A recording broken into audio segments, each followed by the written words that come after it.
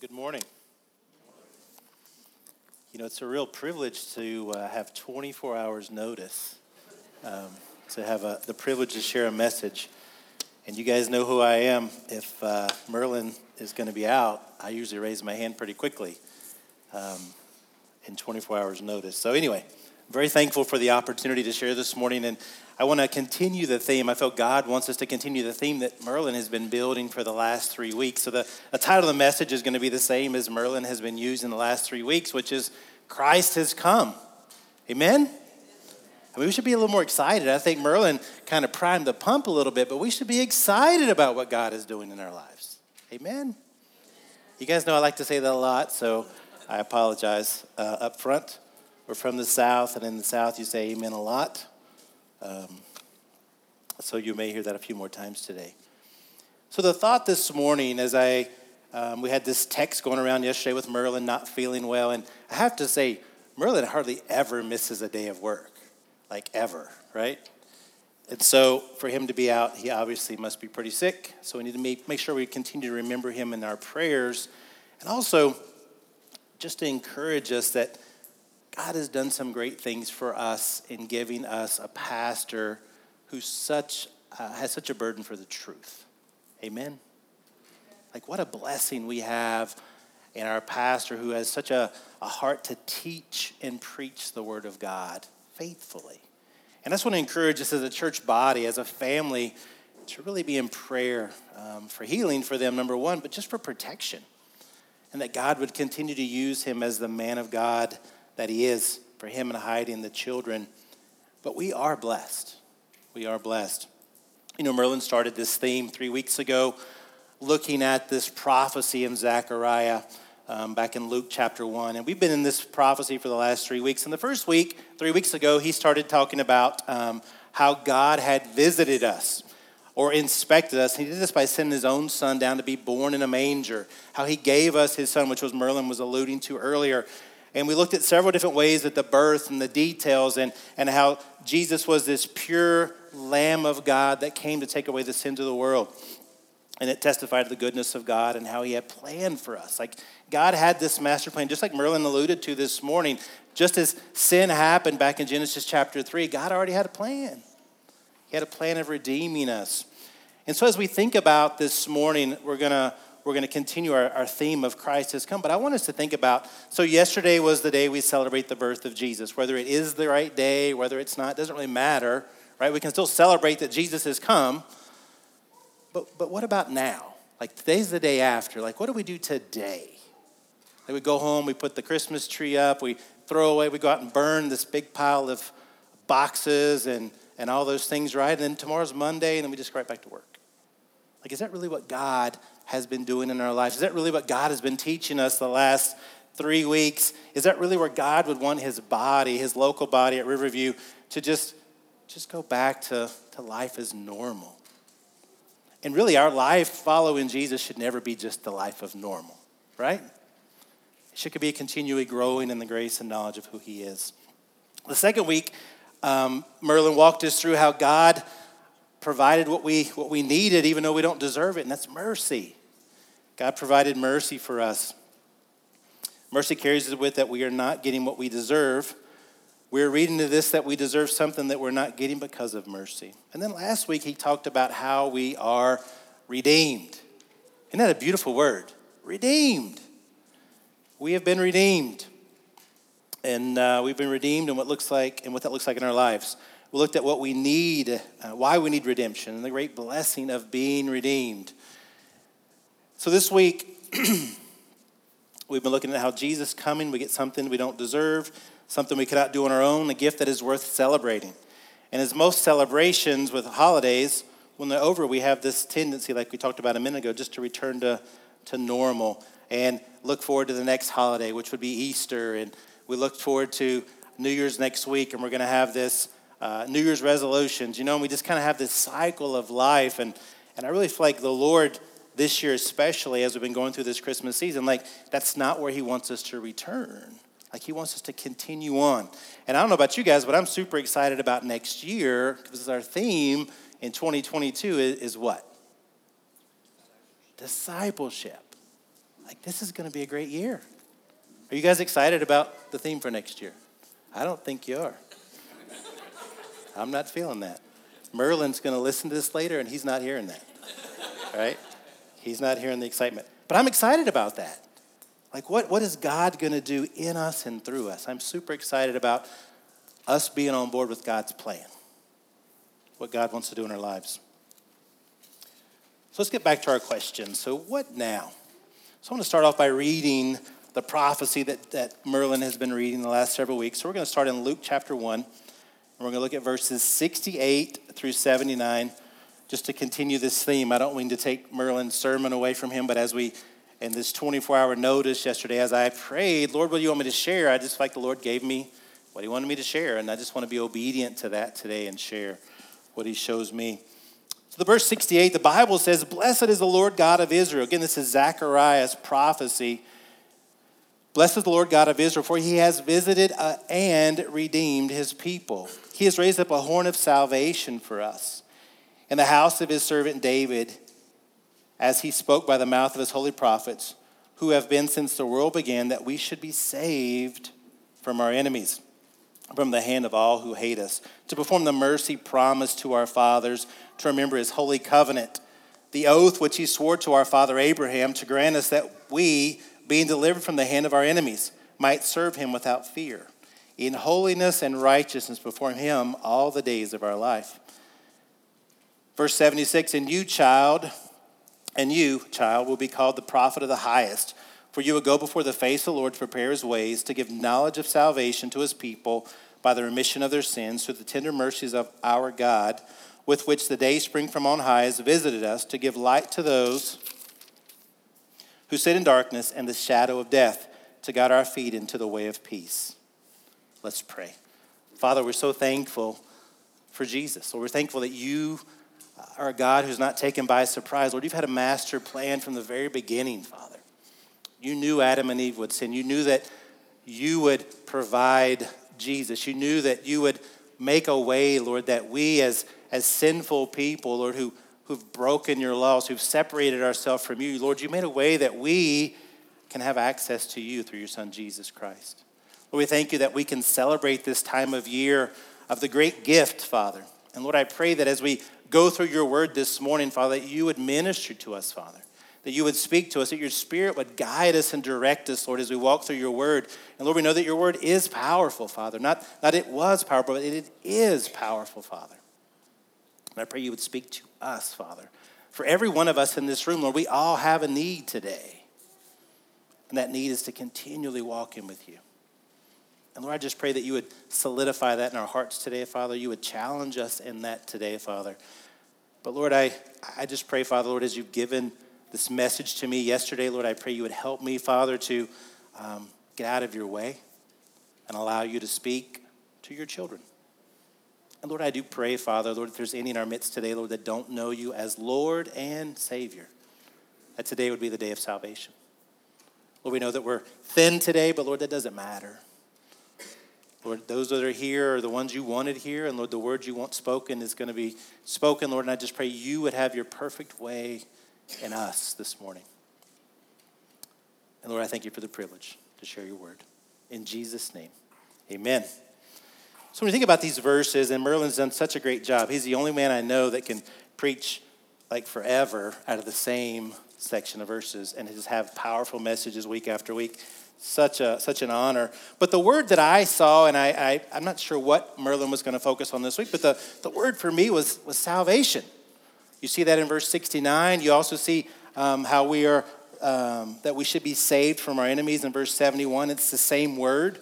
It gives the picture. It gives the picture of deliverance or preservation, to be saved, saving, a picture of us really being rescued. And I just want to challenge us this morning. Do we still remember what God started us so many years ago? Some of you have had Christian families for as far back as you can count generations, right? You come from thousands of generations of Christian families. You became a Christian when you were just a young person, which praise God for that, right? Like, what a blessing to serve God at a young age. I had a young person ask me, I don't feel like I've got much of a testimony to share. I gave my heart to life. I think this young lady said she gave her heart and life to the Lord at like 10 or 11 years old. She goes, I don't have much to say. And I'm saying, well, you've got a lot to say. Like, what has God protected you from by saving you at such a young age? What a blessing. This free gift of salvation. It's such a wonderful thing. But I think sometimes as Christians, we get a little numb to words that we hear all the time, right? We sing songs about salvation. It's all over the Christian radio. It's in our songs that we sang this morning. It's all through this holiday season, right? But sometimes we lose the value of what those words really mean to us, that God is saving us, that God has done everything necessary for us to be saved if we're willing to put our faith and our hope and our trust in what he's done for us. And I don't know about you, but before I came to know the Lord, like this really didn't make any sense to me. Didn't make any sense to me. Like, I don't understand. Like, if I was God, like this is not how I would do it. It's a good thing I'm not God, right? But God made a way. Do you remember your salvation story this morning? Can you recount what God has done in your life? And maybe you're here this morning and you don't have a story at all. Let today be the day that you start that story of what God is going to do in your life as you surrender your heart and life to him. So this morning as we walk through some scriptures, I'm probably not going to learn anything new today. But my heart is, and what I believe God's heart is that we would just be reminded of what God has done, the way that he's made it available to us, that we can follow him. Amen. I don't know about you, but as I was going through this, man, I was really encouraged by this. And Nate, thank you for sharing those words out of Psalm 43. Great encouragement, what God does for us. What a blessing. So I want to look at some scriptures to reminded of salvation. Again, this isn't a complete list, but just to be mindful of how we come to know the Lord. And go look at some verses in Romans. Romans chapter 3, verse 10 said, there is none righteous, no, not one. None righteous, right? Well, who's part of that none? Yeah, it's all of us, right? Like it all points to the fact that we need salvation. We need a Savior. Romans 3:23, the Bible says, for all have sinned and fall short of the glory of God. All have sinned. Again, who's part of the all? It's all of us, right? God uses these words all the time. It's all of us. Like we all have this need for Jesus. Now, it's not just for us inside here. Now, is there more all out there? Does anybody know some all out there? We do, don't we? Like what God is doing in our lives, what God has done in our lives, it's not so that we can just come to church on Sunday morning and sit in the pew and keep it warm, right? It's so that we can go out and be with the all. For all have sinned, including us, and fall short of the glory of God. I don't know about you, but sometimes I forget that. Do we ever feel a little self-righteous? I know it's not just me, right? We do feel that way at times, don't we? Be honest, it's church, Sunday morning. We feel very self-righteous at times. We need to be reminded that we all have a need for Jesus. We've all fallen short of his glory. Some have really stepped in it big time, and others of us have stepped in it too, but it all equals the fact that we need Jesus. Romans 6:23, for the wages of sin is death, but the gift of God is eternal life in Christ Jesus, our Lord. For the wages of sin, think about this, we earn death, is what he's saying. We earned it. We've earned it by our actions. The Bible teaches us if we've sinned, the penalty for that or the payment for that is death. But the gift of God is eternal life in Christ Jesus our Lord. Romans 5:8 says, but God demonstrated his own love toward us in that while we were still sinners, Christ died for us. I don't know about you guys, but I really struggle with this verse. That Jesus 2,000 years ago dies on this cross. I'm not born. None of you are born. Some of you are old, but, right? But we weren't even here yet. There's kids that are going to be born. There's pregnancies that are going to happen. Jesus died for all of them. Like, I can't comprehend that at times. This is the love of the God that we serve. It just blows my mind. But he demonstrated his own love towards us while we were still sinners. Christ died for us. Christ died for me. Christ died for you. Romans 10:9 and 10 says that if we confess with our mouth the Lord Jesus and believe in our heart that God has raised him from the dead, you will be saved. For with the heart one believes unto righteousness, and with the mouth confession is made unto salvation. If we confess with our mouth, and this word confess isn't really talking about, I said it once. It really is a life of confession. It's a continual thing, continually walking out our faith if we confess with our mouth. Romans 10:13, another beautiful verse. Whoever calls on the name of the Lord shall be saved. Whoever. You guys know any whoever's? You know, Glenn, they mentioned John 3:16 this morning. Do we know any whosoever's this morning? Like, I love these verses. It's not just for a few people. It's for all of us. What God can do in us and through us. Ephesians 2, verse 8 and 9 says, for by grace you have been saved through faith, not of yourself. It's a gift of God, not of works, lest anyone boast, believing and trusting in what Christ has done for us. You know, this grace, through grace we've been saved through faith. It's what we believe. We believe that what Christ has done, his finished work, paid the penalty for my sins. Christ has done it all. And because of that, now that righteous requirement, that wages of sin, that righteous requirement has been fulfilled in Jesus. Right? And this is where we get in trouble a lot of times, because we think, well, if the righteous requirement's been fulfilled, now I can go do whatever I want to do, right? That's not true at all. God still has a righteous requirement, and he still has an expectation that as we follow him, that he continually narrows us up, continues to guide us and direct us to be more and more like him. Jesus didn't start some work in us only for us to be half-baked or half-finished. The Bible teaches us that what he has begun in us, he wants to complete.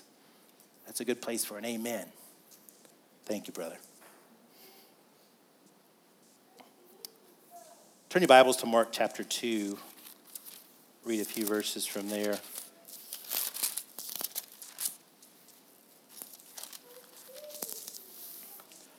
Mark chapter 2, we're going to look at verses 13 through 17. Just to kind of apply some of these verses. The Bible says, and he went out again by the sea, and all the multitude came to him, and he taught them. And as he passed by, he saw Levi, the son of Alphaeus, sitting at the tax office. And he says to him, follow me. So he rose and he followed him. Beautiful picture of obedience, by the way. Now it happened as he was dining in Levi's house that many tax collectors and sinners also sat together with Jesus and his disciples, for they were many and they followed him. And when the scribes and the Pharisees saw him eating with the tax collectors and sinners, they said to his disciples, how is it that he eats and drinks with tax collectors and sinners? When Jesus heard it, he said to them, those who are well have no need of a physician, but those who are sick. Did not come to call the righteous, but sinners to repentance. Do we still remember that we're the ones that Jesus came for, that we're the sick ones, we're the ones who need the physician, that we're the ones that Jesus died for? Or do we think that we're so righteous at times that really the sick and those that need Jesus, they're out there, but really they're right here, right? Like, raise your hand if you don't need Jesus, right? It's not true. We all need him. Like what he's begun in us, we still need him to continue that work. I love the Apostle Paul as he gets towards the ends of his life. He calls himself the chief of all sinners. Like the closer he got to Jesus, the more he recognized his own sinfulness. And I don't know about you, but he was a more righteous man than probably we'll ever meet, right? Open your Bibles to John chapter 14. First 6 verses of John 14.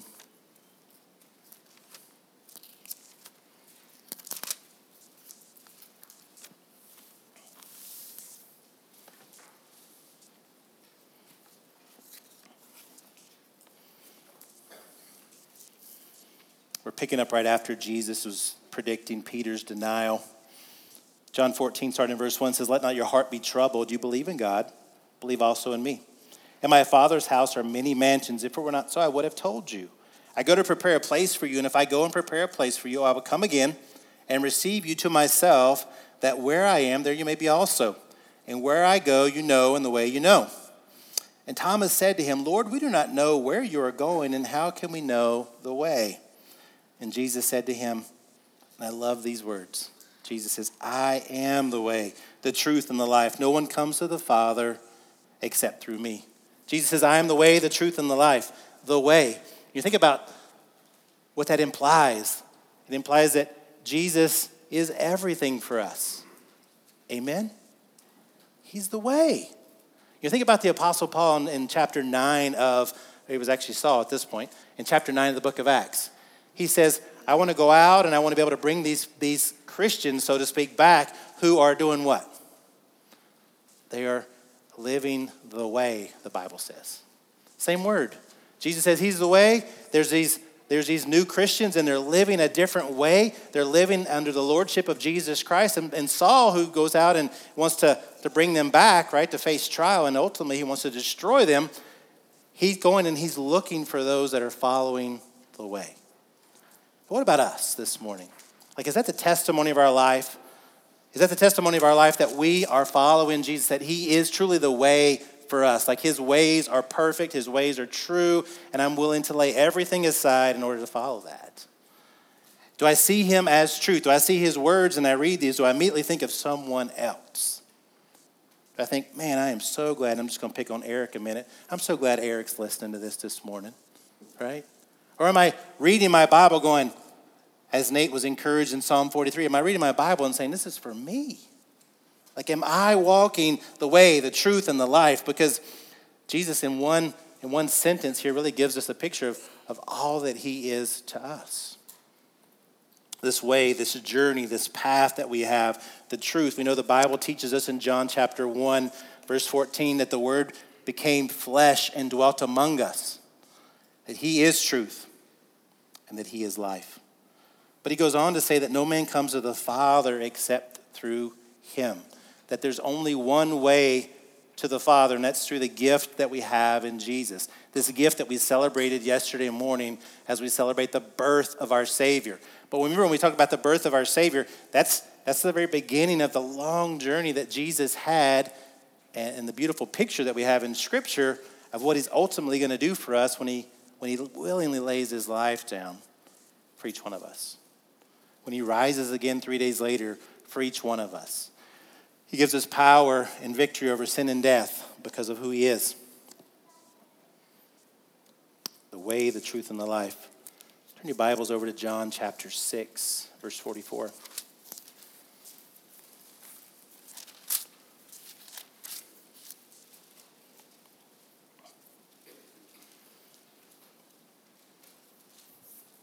In this section, Jesus is talking about how he's going to be rejected by his own. But in verse 44, he says, No one can come to me unless the Father who sent me draws him, and I will raise him at the last day.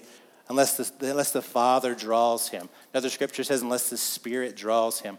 You know, I don't know about you, but before I came to know the Lord, like, God was doing some things in my life. You guys recognize that? That God was doing some things. God was pointing to himself. And I had that opportunity where, what am I going to do with that? Am I going to jump on board and realize that Jesus is who he says he is, or I'm going to continue living for Chris? And it was a little bit of a struggle for me for a number of weeks to really, like, is this really true? Is this really what God has done? Is there truly a God out there? Can God really change us? And the answer is yes. He can and is able. Like, this is what he does. But the Spirit has to draw us. And I tell you, if the Spirit's drawing you and the Spirit's leading you to do something, you better do it, right? Better hop to it. I think of Pharaoh in the Old Testament when God, through Moses, was trying to get him to let the people go, and he continued to harden Pharaoh's heart. I think the very same thing happens to us. I don't have scripture to back that up. That's just my thoughts. I think that as we continually reject the Lord, we get a little hard-hearted, and we're not able to quite hear from the Lord the way he wants us to.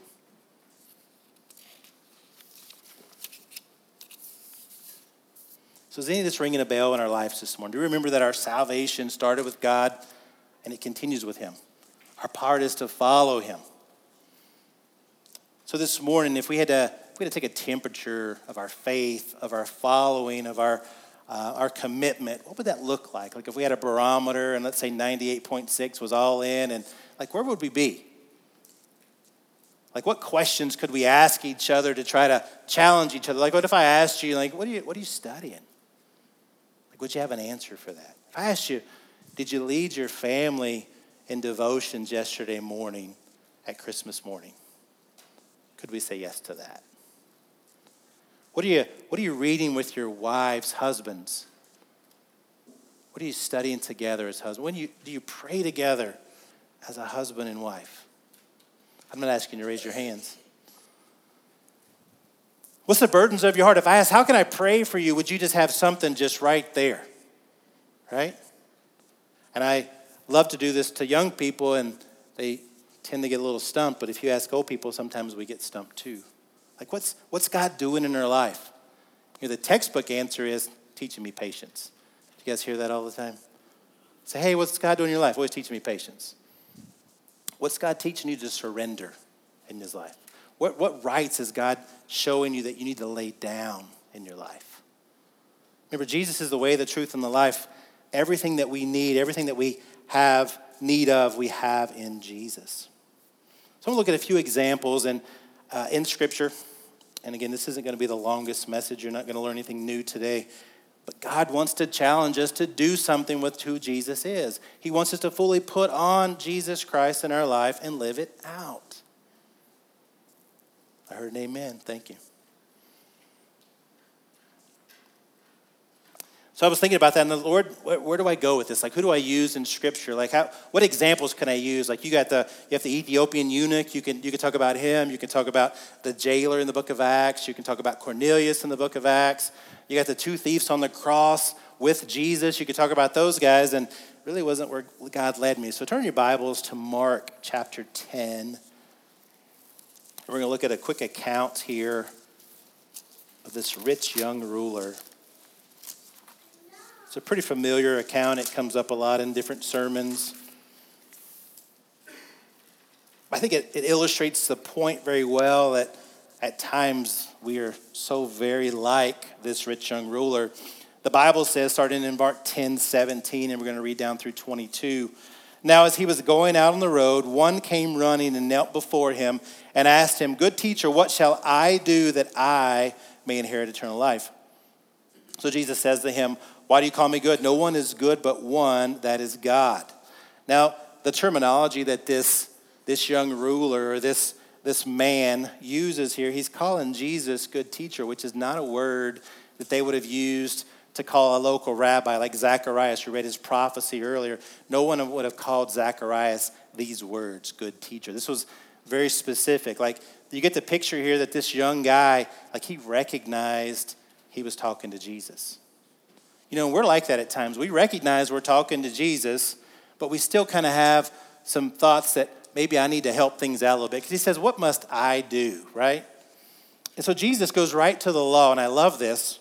He goes right to the law, and he says, verse 19, do you know the commandments? Do not commit adultery. Do not murder. Don't steal. Don't bear false witness. Don't be defraud. Honor your father and your mother. And when you look at the Ten Commandments, really he's referring to the second table of the Ten Commandments, which is really all about how we treat other people. And this young man, you'd expect him to say, man, I've really messed that up. Like, I have not followed all those, but that's not his answer. In verse 20, it says, and he answered and he said to him, "Teacher, all these things I've kept from my youth." Now, church, are we that way sometimes? Do we think we're perfect? Don't raise your hand. We do, at times, think that we're better than everybody else. Boy, aren't we just so blessed? We're so smart. God has done so many great things in our life, and it should humble us, not lift us up. Amen? It should humble us, not lift us up. And he's not willing, as he's speaking to Jesus, as he's recognizing this is Jesus he's talking to, at least I believe so with the words that he's using. Jesus says, if you kept all the commandments, he's talking to Jesus. He says, yep. Like, do we recognize that we're sinners, that we have sinned, that's why we need Jesus? Not that we want to live in our sin. I'm not saying that. We don't want to continually live that way. Really, our life should be about sinning less and less and less all the time. Then Jesus says, well, let's just go a little further, because remember, God knows our hearts, and he knows which buttons to push and how to push them and when to push them. And he goes on and says, Jesus looking at him in verse 21 It says he loved him. He loved him. And he said to him, one thing you lack. Go your way, sell what you have, give to the poor, and you will have treasures in heaven. And come, take up the cross, and follow me. Come and take up this cross. So he tells this guy, this rich guy, okay, since you've kept all these laws, okay, well, let me poke a little harder at you. And sometimes God needs to do the very same thing to us. He needs to go a little deeper to help us to see there's still some flesh in there. There's still some self that needs to be rooted out. And so this guy quickly jumps on board and just follows Jesus, right? No, he doesn't. Verse 22, but he was sad at the word. He went away sorrowful, for he had great possessions. He had great possessions. He was willing to value this life above what Jesus was calling him to do. I love this account because if we're honest with ourselves, we do fall into this at times. We do want to earn our salvation. We do want to work our way to heaven at times. We constantly to be renewed in our mind to be able to see that it's nothing we can do on our own. It's something we have to do by faith. It's something that we have to do as God changes us, as God changes us from the inside and out. The other challenge we have is as we allow God to change us, a lot of times we want to change and we say, okay, Lord, I'm in the 3rd grade. I'm good, right? Everybody else I know, they're in 2nd grade. I'm more spiritual than they are. That's right where I want to stop. And that's not true. That's not true. Like we shouldn't even be looking at other people, first of all. But God wants us to continue on. Until the day that we stand face to face with him, he wants to grow us up in the grace and knowledge of who he is. He wants to use us. This is the part that is unbelievable to me. He wants to use us to further his kingdom. Like there's a purpose behind this. Like Jesus didn't do all this so we can get together, warm the pew, say amen, go home, come back next Sunday. Like he's doing all this because he wants to refine us and make us in his image to use us. And we're going to talk about that all next year as we look at discipleship. So this rich young ruler, he had his struggles, right? And so do we. So do we. So there's another example the Lord led me to. Turn your Bibles to Luke 19. So we looked at an example that didn't work out quite so well. This is a great example. Great example.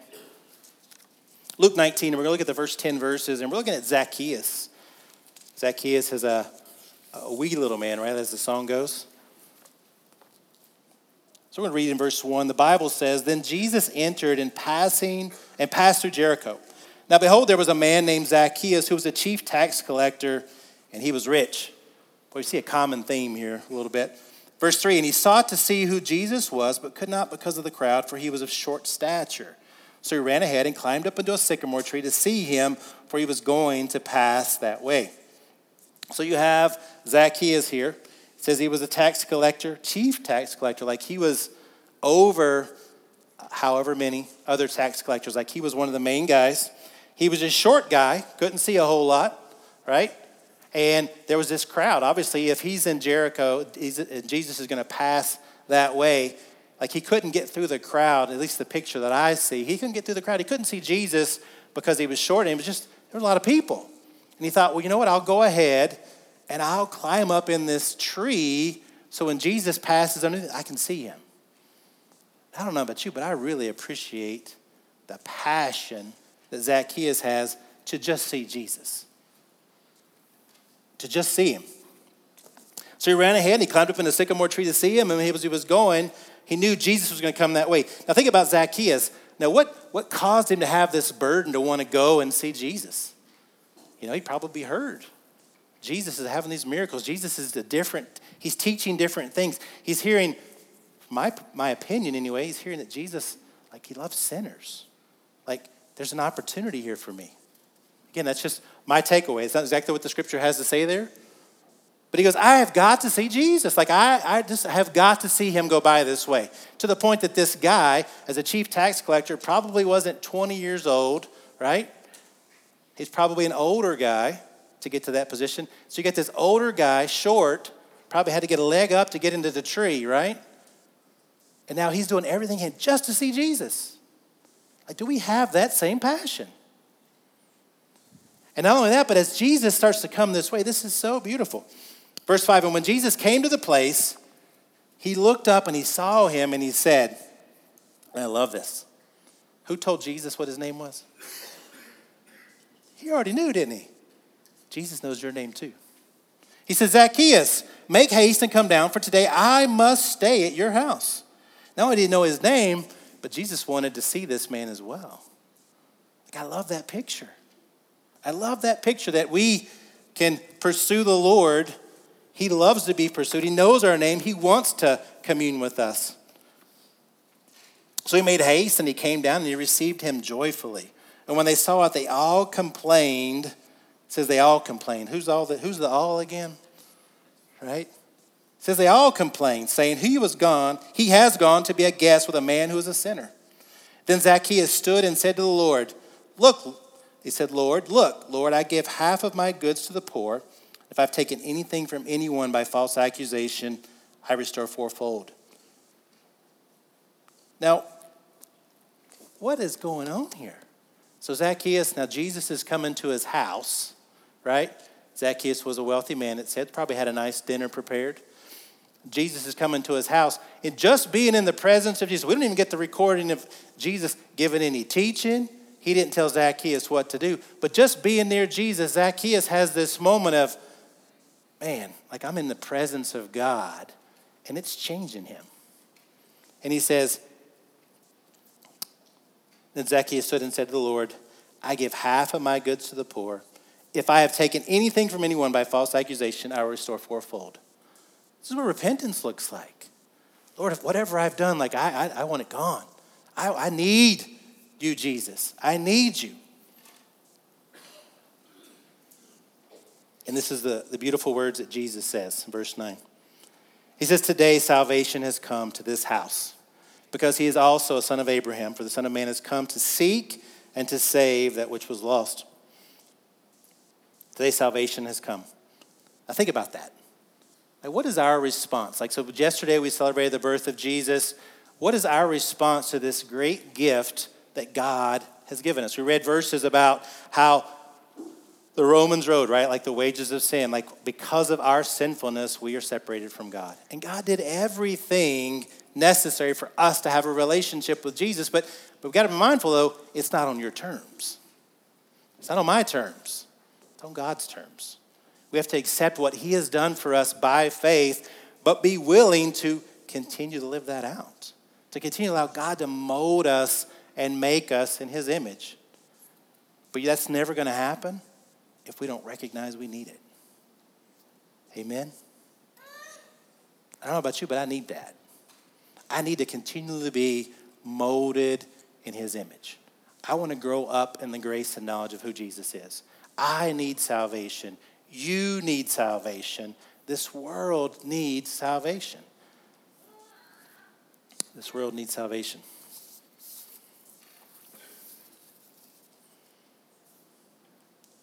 So to go back to the original question, yesterday was Christmas. So now what? Like, what do we do with this? Right? What do we do with this? And it really is a question that we all have to ask ourselves. Like, what does salvation really mean to me? Have I really bowed the knee? Or have I picked things up somewhere along the way? You know, when we were in India years ago, the guys did a little skit.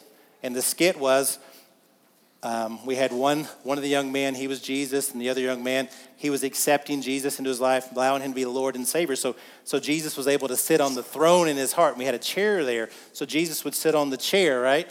And so it was a picture of allowing God to be God in our lives. And then so we had situations that would come at him, at this young man. And so every time he had a decision to make, he would push Jesus off the chair so he could make that decision himself. And this goes on and on and on until the point that Jesus gets frustrated and gets up and says, you know, if you don't want me in this, then I'll leave. I don't know, that's just an example, and it's just a picture.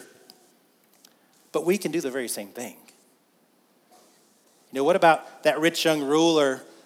You know, he wasn't willing to give up his possessions. Like, is there stuff in your house? Is there stuff in your life that you won't let God touch? It's probably the very thing he wants you to get rid of. Is there stuff that you won't allow God to touch? My wife and I have been reading through the book of Corinthians, and we were in chapter 8, and Paul encourages the Corinthian believers to not eat things offered to idols if it's going to cause another brother to stumble. Like, if it's going to cause someone to have issues, we shouldn't do it. We shouldn't do it, right? He says in chapter 12, all things are lawful for me, but not all things are helpful. Like, just because I can, does that mean I really should? And that goes for all of us. But we need the Lord in our lives. We need him to continually be refining us. So as you think about this Christmas season, Christ has come. He has come. And now it's all about our response to his coming.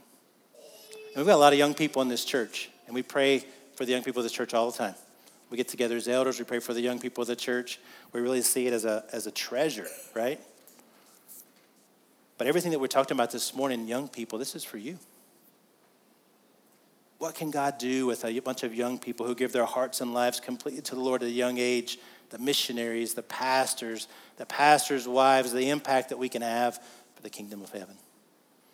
But that doesn't mean that us older, seasoned folk, right, are off the hook. God wants to use us too. And I really feel like we're sitting on go, guys. Like, this is the year that God is really going to do some great things if we allow him to. Amen? Let's pray together.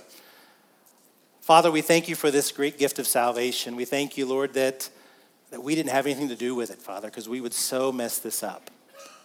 We thank you that as we celebrate this time of year, Lord, that, Lord, you've made a way, Father, a way for all to come to you. And Lord, I pray you challenge us not to limit that message, Father, that we wouldn't see some people above others, Lord, that we can reach some but not others. Lord, your word is for all. Jesus died for all. Jesus died for the sins of the world, Father. Lord, your word teaches us there's no Jew nor Greek, Lord. It's just people who need you. There's lost souls, Father. And I just pray you would give us a burden for that. But Lord, I know this has to start in our own lives, Father, because we can't go out and talk about something that we don't own ourselves. And Lord, I just pray that you would challenge us this morning, Father, as we looked at these verses on salvation, as we've talked about how Christ has come by visiting us, by bringing mercy, by redeeming us, and now as we focus on salvation, Lord, that you have done it all, Father.